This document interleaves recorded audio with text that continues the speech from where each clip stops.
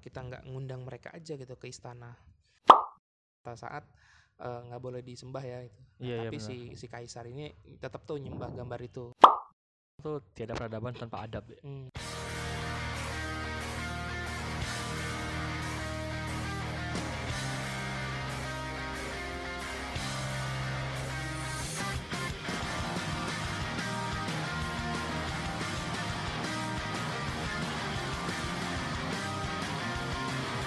Bismillahirrahmanirrahim. Assalamualaikum warahmatullahi wabarakatuh. Balik lagi di podcast Islamic History Space Prevent Future. Gimana kabar bro? Alhamdulillah bang. Balik lagi ya seperti biasa gue Heri dan Bang Wahyu. Jangan gebrak-gebrak ini. Oh iya, terdengar. Oke bang, kan kemarin kita ada banyak bahas beberapa di podcast kita ya tentang sejarah Islam dan juga di konten-konten Instagram kita. Cuma kalau di podcast itu kan kemarin kisah Nabi dan juga kisah Rasul dan sebagainya. Yes. Gimana sekarang kalau kita ngebahas tentang yang dekat-dekat kita di Asia, Asia gini nih. Dan kita tahu Mekah juga di Asia juga ya. Oh iya. Timur Tengah ya. Asia kita. Asia Timur. Dan kita tahu kalau misalnya ya negara yang paling epic, bukan epic, salah satu yang gede adalah negara Cina. Ya, Tiongkok ya. Tiongkok Cina dan lagi kontroversial sekarang ya. Yoi. Dengan berbagai Amerika. Betul, lagi perang dagang dan sebagainya. Tapi ini menarik nih. Cina kita tahu mungkin populasi muslimnya ada gitu, cuma dikit banget bisa dibilang. Sebenarnya dikit itu relatif sih bro, karena dikitnya Cina itu ya gede gitu sebenarnya. Karena dia dibandingin sama 1 miliar gitu. Iya. Jangan di populasi kita ambil sampel di Cina doang gitu. Kalau dibagi di negara mereka maksudnya itu berapa sih 20 juta ya bro? Iya benar. 20 jutaan lah. Sebagainya. Nah, gue menarik kira gimana sih Bang penyebaran Islam ke negeri sana sehingga mereka punya populasi yang bagi mereka sih mungkin dikit ya, tapi kalau kita bandingkan dengan negara lain gede gitu kan. Cuma kalau misalnya bandingkan dengan sesama orang kayak Cina dikit, cuma kalau dibandingkan yang lain gede. Nah itu gimana Bang? Ya sebenarnya gue belum tahu secara detail ya dalam arti perjalanan dari Nabi sampai ke zaman modern lah, itu tahu secara detail lah. Nah tapi yang gue sempat baca itu adalah perjalanan masuknya Islam ke Cina. Jadi gini, gue baca satu jurnal di jurnal Muslim World yang terbitnya tahun 1911 kalau nggak salah. 1911 banget nih. Jadi tua banget lah. Ratusan tahun, 100 tahun lebih ya. Tahun lebih. Nah Simon yang nulis kalau nggak salah. Oke. Dia nulis judulnya tuh How Islam Entered China. Oke, gimana Islam masuk ke Cina gitu. Ya, itu di artikel jurnal. Nah, terus gue baca kan, dan dia bilang gini, saya sudah mengumpulkan sekitar 250 sih Islam di Cina. Dia udah ngumpulin 250. Si penulis tadi ya? Ya, si Isaac Simon itu. Dia emang khusus peneliti Islam di Cina sih. Nah, dari 250 buku itu, dia bilang sedikit banget informasi tentang Islam masuk ke Cina. Sedikit banget kata dia. Nah, yang paling lengkap kisahnya itu adalah yang ditulis Liu Chionlai, susah namanya. Jadi gini, pokoknya dia tuh adalah penulis Muslim Cina, ya orang asli Cina dan Muslim yang nulis bukunya itu sekitar 1700-an. Jadi emang udah lebih dari 300 tahun lalu lah. Gitu, jadi tua banget itu. Dan setahu gue emang banyak manuskrip Muslim Cina itu yang belum diterjemahin gitu. Jadi emang masih tulisan tangan. Dan nggak cuma di Cina sih sebenarnya, manuskrip Muslim itu ada di seluruh dunia lah, di Istanbul, di Vienna, di Roma, di Madrid. Dan masih banyak yang belum. Iya benar, di Cordoba. Banyak banget lah. Terutama di Harvard, di Yale tuh banyak. Ada 5 juta manuskrip kalau nggak salah. Banyak banget. Nah terus akhirnya dia coba untuk nerjemahin bukunya nih si Chiu Loin Ai inilah. Yang itulah. Susah namanya. Nah diterjemahin bahasa Inggrisnya itu Arabian Prophet. Nah terus sebenarnya udah diterjemahin sih, cuman kayaknya nggak terkenal deh bukunya. Lalu lu bisa carilah di ini marketplace atau kayaknya kalau di Gramet nggak ada deh, di marketplace ada. Gue nemu itu. Nah uniknya dia ceritanya kayak gini nih, kata si penulis ini ya, dia nulis gini, kisah ini itu ada di buku-buku sejarah Cina kuno yang tentang Islam. Jadi dia mengklaim gitu. Nah cuman nggak ketemu belum dari buku itu sumbernya. Nah dia mengklaim ceritanya gini, yang ngebawa Islam dari Arab ke Cina itu sebenarnya sahabat Nabi yang namanya Sa'ad bin Abi Waqqas. Ini kalau misalnya kayak tahu ya, Sa'ad itu kan dia paman Nabi. Iya.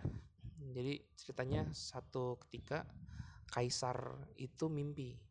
Kaisar Cina. Kaisar Cina mimpinya aneh banget lah. Ada monster yang masuk ke istananya terus ngobrak-ngabrik istananya. Monster gede gitulah. Itu kayak apa nggak tahu, nggak disebutin, pokoknya serem lah monsternya. Nah terus tiba-tiba muncul satu orang laki yang dia tuh pakai sorban hijau. Nah terus ngelawan si monster, ngebacain sesuatu yang kalau kata Kaisar Cina itu suaranya indah, suaranya bagai lagu dari surga, jadi indah banget gitu. Nggak tahu, mungkin Al-Quran kali yang dibacain ya, yang tahu tapi bahasanya dia nggak paham katanya. Nah akhirnya si monster itu berhenti ngerusak dan malah niruin bacaan gitu? Tadi ya, yang dia bilang lagu dari surga ya. Nah akhirnya mereka berdua itu keluar dari istana. Nah si monster ini akhirnya kalah, pergi. Nah si orang yang tadi nih itu dia pergi ke barat. Barat dari Cina ya. Barat dari Cina kan. Iya benar. Nah terus udah kayak kisah Senggokong ya. Barat dari Cina berarti kan ke arah Asia ya. Iya, Asia Tengah, Eropa kesana lah, Timur Tengah. Nah pas pagi kan dia bingung ya si kaisar nih. Dia akhirnya ngumpulin orang-orang menteri-menterinya lah, dia mau nanya gitu. Nah salah satu yang hadir itu adalah astronom Cina. Astronom di kerajaannya gitu. Astronom istana lah. Ya istana. Nah terus astronom ini bilang juga gitu, tadi malam saya ngelihat satu bintang yang aneh gitu. Bintang ini nggak ada nih sebelumnya gitu. Ini saya tuh mengira nih kayaknya itu sedang ada kejadian besar gitu di barat. Maksudnya barat Cina ya. Ada satu orang besar yang muncul gitu dari barat. Nah terus si kaisar juga cerita mimpinya tadi malam. Iya nih gitu. Saya juga dapat mimpi yang unik. Terus dia ceritain kan tentang apa monster yang datang pakai turban, pakai sorban warna hijau. Akhirnya dia pergi ke barat. Nah akhirnya ada menteri yang bilang gini, tahu nih gitu. Biasanya pakai surban saya adalah orang-orang dari Arabia. Dari Arab ya. Arabian. Cuman kalau Arabia itu kan sebenarnya istilah dari apa ya? Ya istilah modern lah ya. Istilah internasional modern itu. Kalau misalkan dari apa si bahasa Cina ini disebutnya bukan Arabia, Bro. Tapi rada susah sih nyebutnya. Itu kayak wah apa ya? Hui itu muslim disebutnya. Nah, terus Kiayu Kuan. Jadi disebutnya Tianfang atau Ienfang. Ya bahasa itulah pokoknya. Arabia gitu. Terus raja mereka namanya Muhammad. Muhammad dan dia mengaku sebagai nabi terakhir. Doktrinnya tinggi ya, dan negaranya kaya dan tentunya kuat gitu. Nah terus dia nanya gini, mungkinkah orang yang Paduka maksud itu adalah orang ini gitu. Kaisar bingung juga nih ya.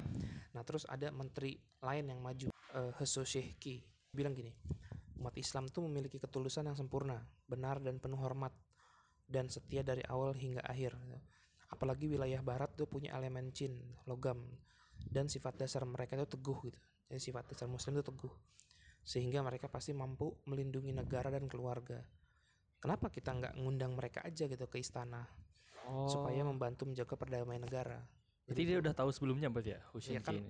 Jadi gini, di zaman kuno, gue lupa deh, kalau saya sekitar ribuan tahun lah sebelum Nabi Isa datang. Jadi mungkin 3.000 atau 4.000 tahun sebelum itu sebenarnya Asia Eropa itu udah sama Afrika ya, Asia Eropa Afrika itu dihubungkan sama jalur sutra namanya, Bro. Iya sutra atau jalur perdagangan ya?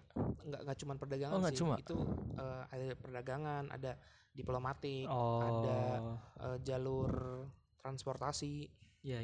Ada jalur pelarian juga, jalur militer, banyak. Pokoknya intinya dia tuh kayak kayak zaman kayak jalur tolnya zaman dulu lah gitu. Jadi emang rame banget sama orang-orang. Dan kaum Arab terkenal dengan tadi yang setia dari awal, penuh hormat dan sebagainya. Iya, dan jalur sutra ini emang menghubungkan banyak banget negara di Asia, Eropa dan Afrika, termasuk Cina sama Arab gitu.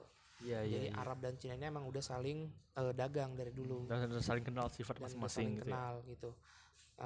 Cuma ada yang bilang ada 2 jalur sih. Ada yang dari jalur darat, ada yang dari jalur laut.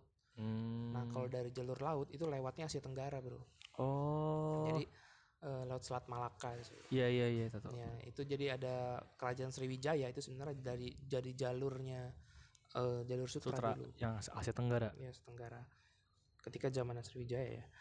Nah terus balik ke cerita ya. Si menteri ini sih kemungkinan udah tahu gitu karena Arab sama Cina kan emang udah ngebangun jaringan lama ya, jaringan perdagangan sih utamanya. Nah si kaisar itu minta sinya itu untuk bikin tim kecil. Tugasnya apa ya? Tugasnya ketemu nih sama si raja ini nih, yang namanya Muhammad. Nah akhirnya si tim ini itu menuju barat, maksudnya menuju barat Cina. Nah mereka ketemu sama pedagang-pedagang. Nanya gitu. Dia nanya kan tentang ciri-ciri gitu. Ini kalau misalkan penduduk yang memakai sorban tuh di mana sih gitu. Oh kata mereka, saya tahu gitu. Penduduk yang memakai sorban itu biasanya adalah orang Arab dan mereka itu ada di barat gitu. Jadi jauh gitu perjalanan. Oke, berarti benar nih gitu, kabarnya. Terus si pedagang ini bilang lagi, di kota Mekah ada seseorang yang mengaku nabi gitu. Namanya Muhammad tuh. Dia punya banyak keajaiban gitu. Nah, akhirnya si dari Cina ini jalanlah mereka dan nyampe ke Mekah. Ketika nyampe di Mekah itu menurut si penulis Cina ini ya, itu masih periode Mekah. Jadi belum hijrah, ya? Belum hijrah. Masih di Mekah. Nah, mereka ketemu sama Nabi. Awalnya sih diminta gitu Nabi untuk ke Cina gitu, cuman kan nggak bisa kan, belum ada perintah kan gitu. Karena masih hijrah aja kan perintahnya kan di tahun ke-13 gitu. Nah akhirnya yang dikirim sementara itu Sa'ad bin Abi Waqqas untuk sana ke Cina. Nah si tim Cina ini mereka diam-diam ngegambar Nabi. Oh gitu. Nah diam-diam kan, habis itu gambar itu dibawa gitu. Nah pas di Cina ketahuan tuh gambar itu kan, kata Sa'ad nggak boleh disembah ya itu. Nah, tapi si kaisar ini tetap tuh nyembah gambar itu. Oh gitu. Karena kan Cina kan dari dulu kan terkenal sama dewanya yang banyak lah. Betul. Nah tiba-tiba ketika si kaisar ini lagi nyembah, maksudnya kayak lagi sujud gitu, ketika dia bangkit gambarnya hilang gitu. Sisa perkamennya doang gitu kan, kertasnya doang gitu. Kaisar kaget kan, wah berarti dia ini emang beneran pangeran sejati gitu, emang kaisar sejati. Maksudnya dia mengacu ke Nabi Muhammad ya. Iya. Nah ketika beneran nyampe di sini tuh nggak ada kabar yang benar-benar detail lah gitu. Cuman saat bin Abi Waqqas itu disebutnya Wan Koshi atau Kan Koshi, jadi nama Cinanya. Iya. Wan Koshi, susah juga tuh nama sebutnya. Nah terus si raja ini akhirnya ngebangun yang namanya Huai Shengsu. Apa lagi tuh? Itu kayak bangunan untuk mengenang lah, mungkin tugu ya kalau di kita ya. Disebutnya Prophet Remembrance, itu mengenang sang nabi. Sebenarnya ada di postingan kita tuh. Terus waktu kan berjalan tuh ya, saat Nabi Waqqas kan Mekah, akhirnya hijrah ke Madinah dan Nabi wafat. Akhirnya sampai ke zaman Utsman yang ketika merintah. Nah Utsman ini kan dia kan nyebarin Islam tuh kemana-mana tuh ya. Iya betul. Termasuk ke Cina. Nah ke Cina dia ngirim Sa'ad bin Abi Waqqas lagi. Karena kan 20 tahunan sebelumnya kan dia udah pernah kesana kan. Jadi dibilang itu emang Sa'ad bin Abi Waqqas tuh berkali-kali lah ke Cina pulang pergi gitu. Nah kaisar udah beda gitu. Yang kaisar yang sebelumnya udah meninggal. Nah ini kaisar baru dan akhirnya saat itu ngajarin ya orang-orang Cina untuk masuk Islam, terus bangun masjid dan segala macam lah. Nah Muslim Cina itu mengklaim kalau makam Sa'ad bin Abi Waqqas itu ada di Cina gitu. Jadi emang ada nisannya. Dan ini mereka kata orang-orang Muslim Cina situ ya, ini emang makam. Karena dia yang betul berdakwah di sana ya, butik ya. Ya gitu. Walaupun ada riwayat dari ulama juga saat itu makamnya ada di Madinah. Jadi sebenarnya ada dua versi nih. Yang kita nggak tahu sih yang mana yang benar. Gitu. Kita juga nggak bisa gali juga, ngapain? Iya nggak boleh juga. Ngapain juga. Nah jadi menariknya di situ sih. Artinya gini. Sebenarnya ada satu kisah lagi bro. Kalau ini ada di Al-Kandahlawi. Apaan tuh, Bang? Hayatus Sahabah judul bukunya. Oke. Bukunya rada-rada tebel lah, sekitar hampir 900 halaman. Waduh, hampir 1000. Itu kisah yang paling akhir. Jadi ceritanya kan sahabat Nabi kan udah nyampe Cina tuh waktu itu tuh. Terus bukan nyampe Cina, tapi negara sebelum Cina lah, gue nggak tahu apa tuh. Nah, si kepala negara ini, raja ini, dia kirim kayak surat lah ke kaisar Cina, nanya apa yang harus dilakukan nih. Apakah kita harus perang, atau dia minta bantuan ke Cina untuk bantu perang atau gimana gitu. Nah, terus si raja Cina ini nanya gitu, coba ceritakan karakter mereka gitu ke saya. Nah, seorang orang Arab ini gitu, orang Muslim Arab ini, katanya gini, apakah mereka orang yang patuh kepada pemimpin mereka gitu. Atau si raja yang kerajaan ini jawab begini, mereka adalah orang yang paling patuh gitu. Paling patuh terhadap pemimpin mereka. Oke.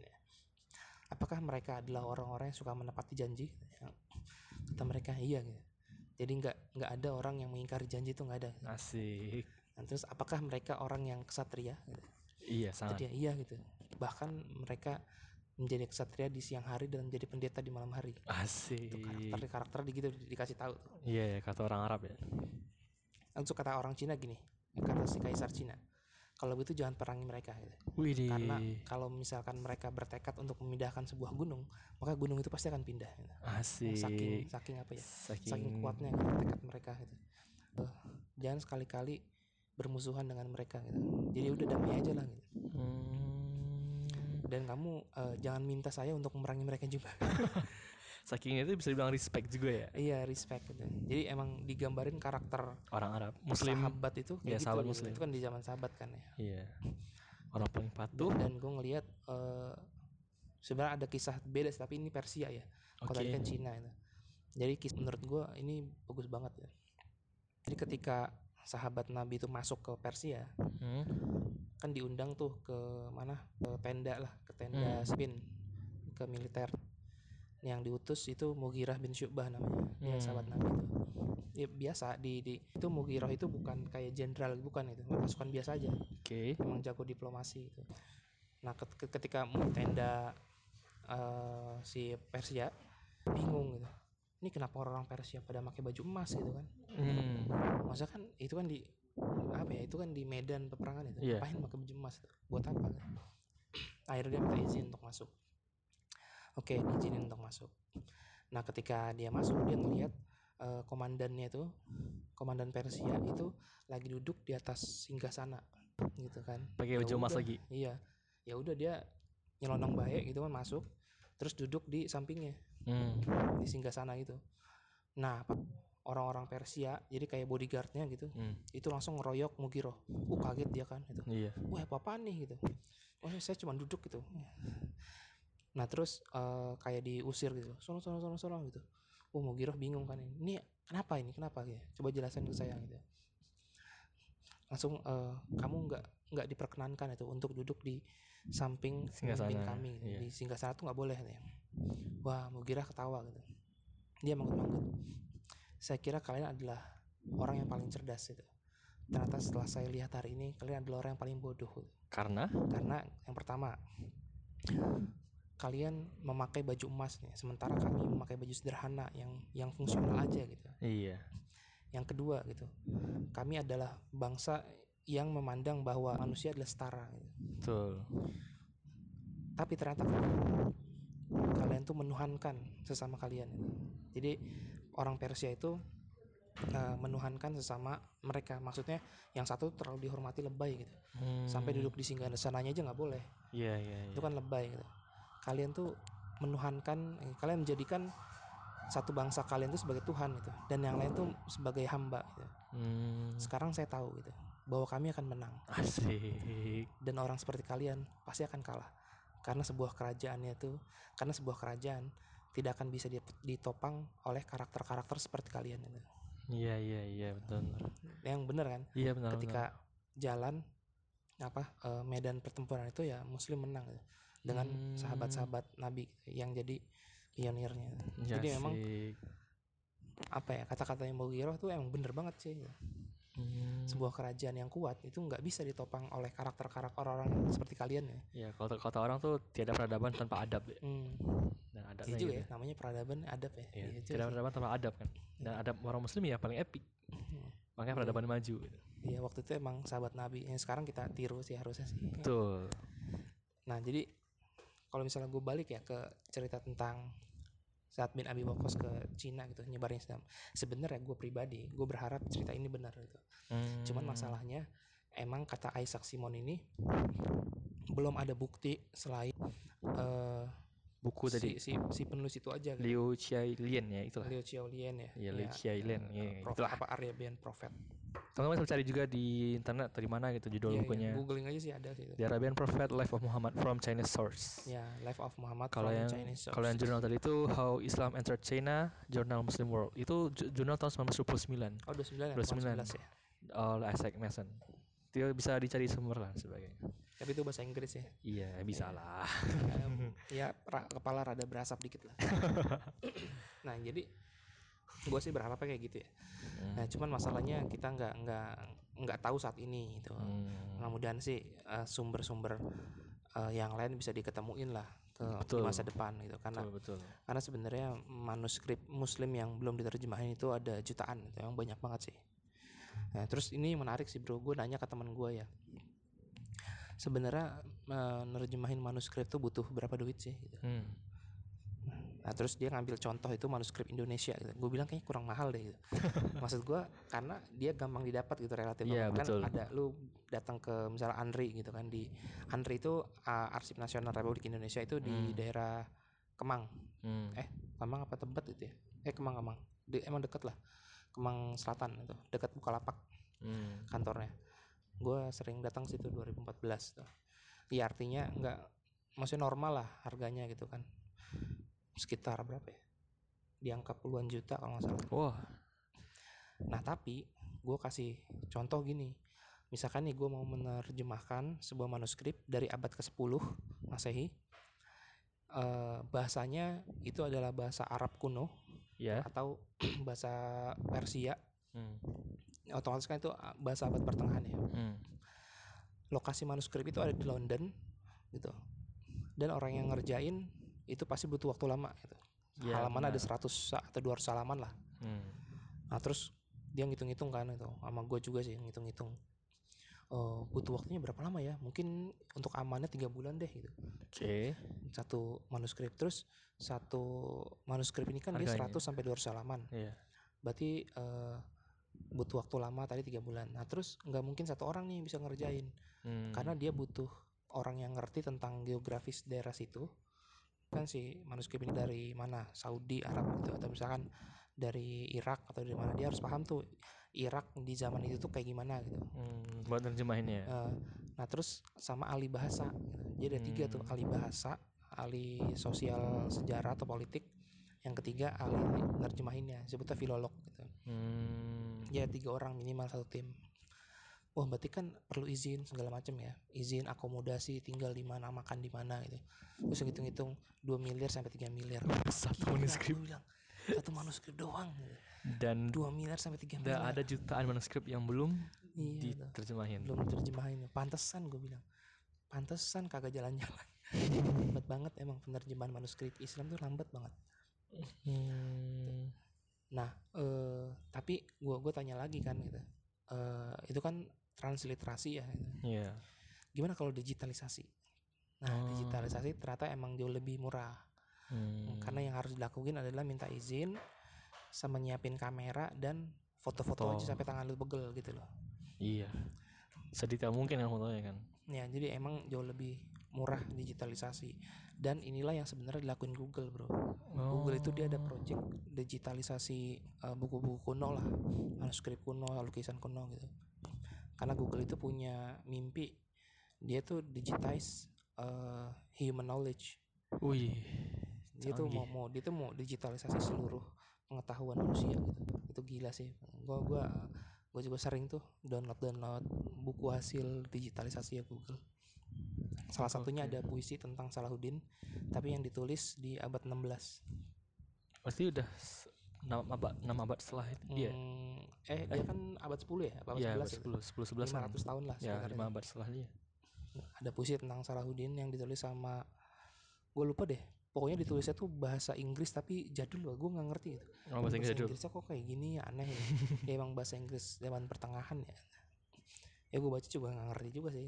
Tapi ya bahasa Inggris jadi sedikit-sedikit lah gitu. Iya sih. Ada juga yang bahasa Latin boro-boro gue bisa baca. Jadi ya gitu lah bro. Iya. Jadi gue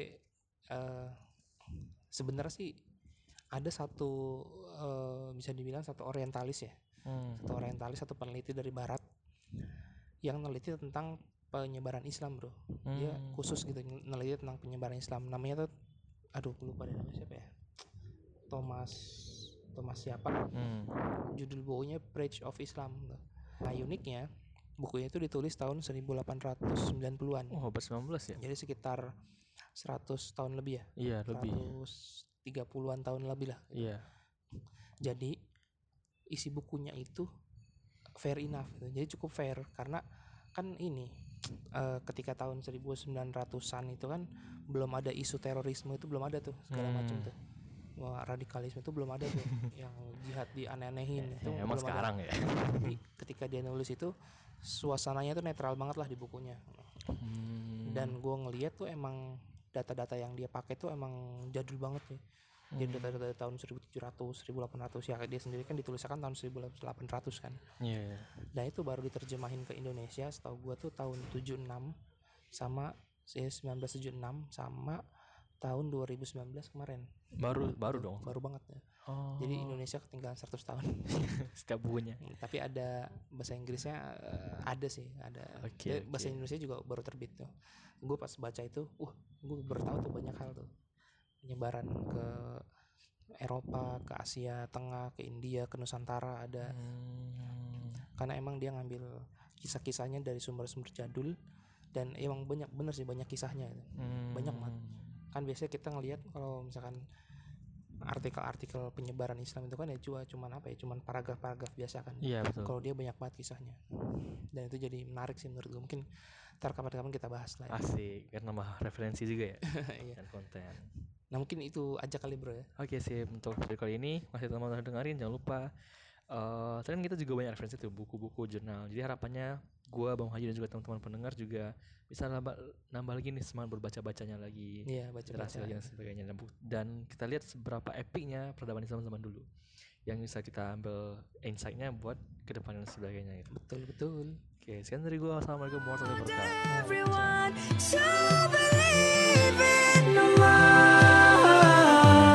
Oh Muhammad, you are my hero. You are my hero. You are my hero. Always my hero. It's the way that you smiled with serenity, and how you forgave all your enemies.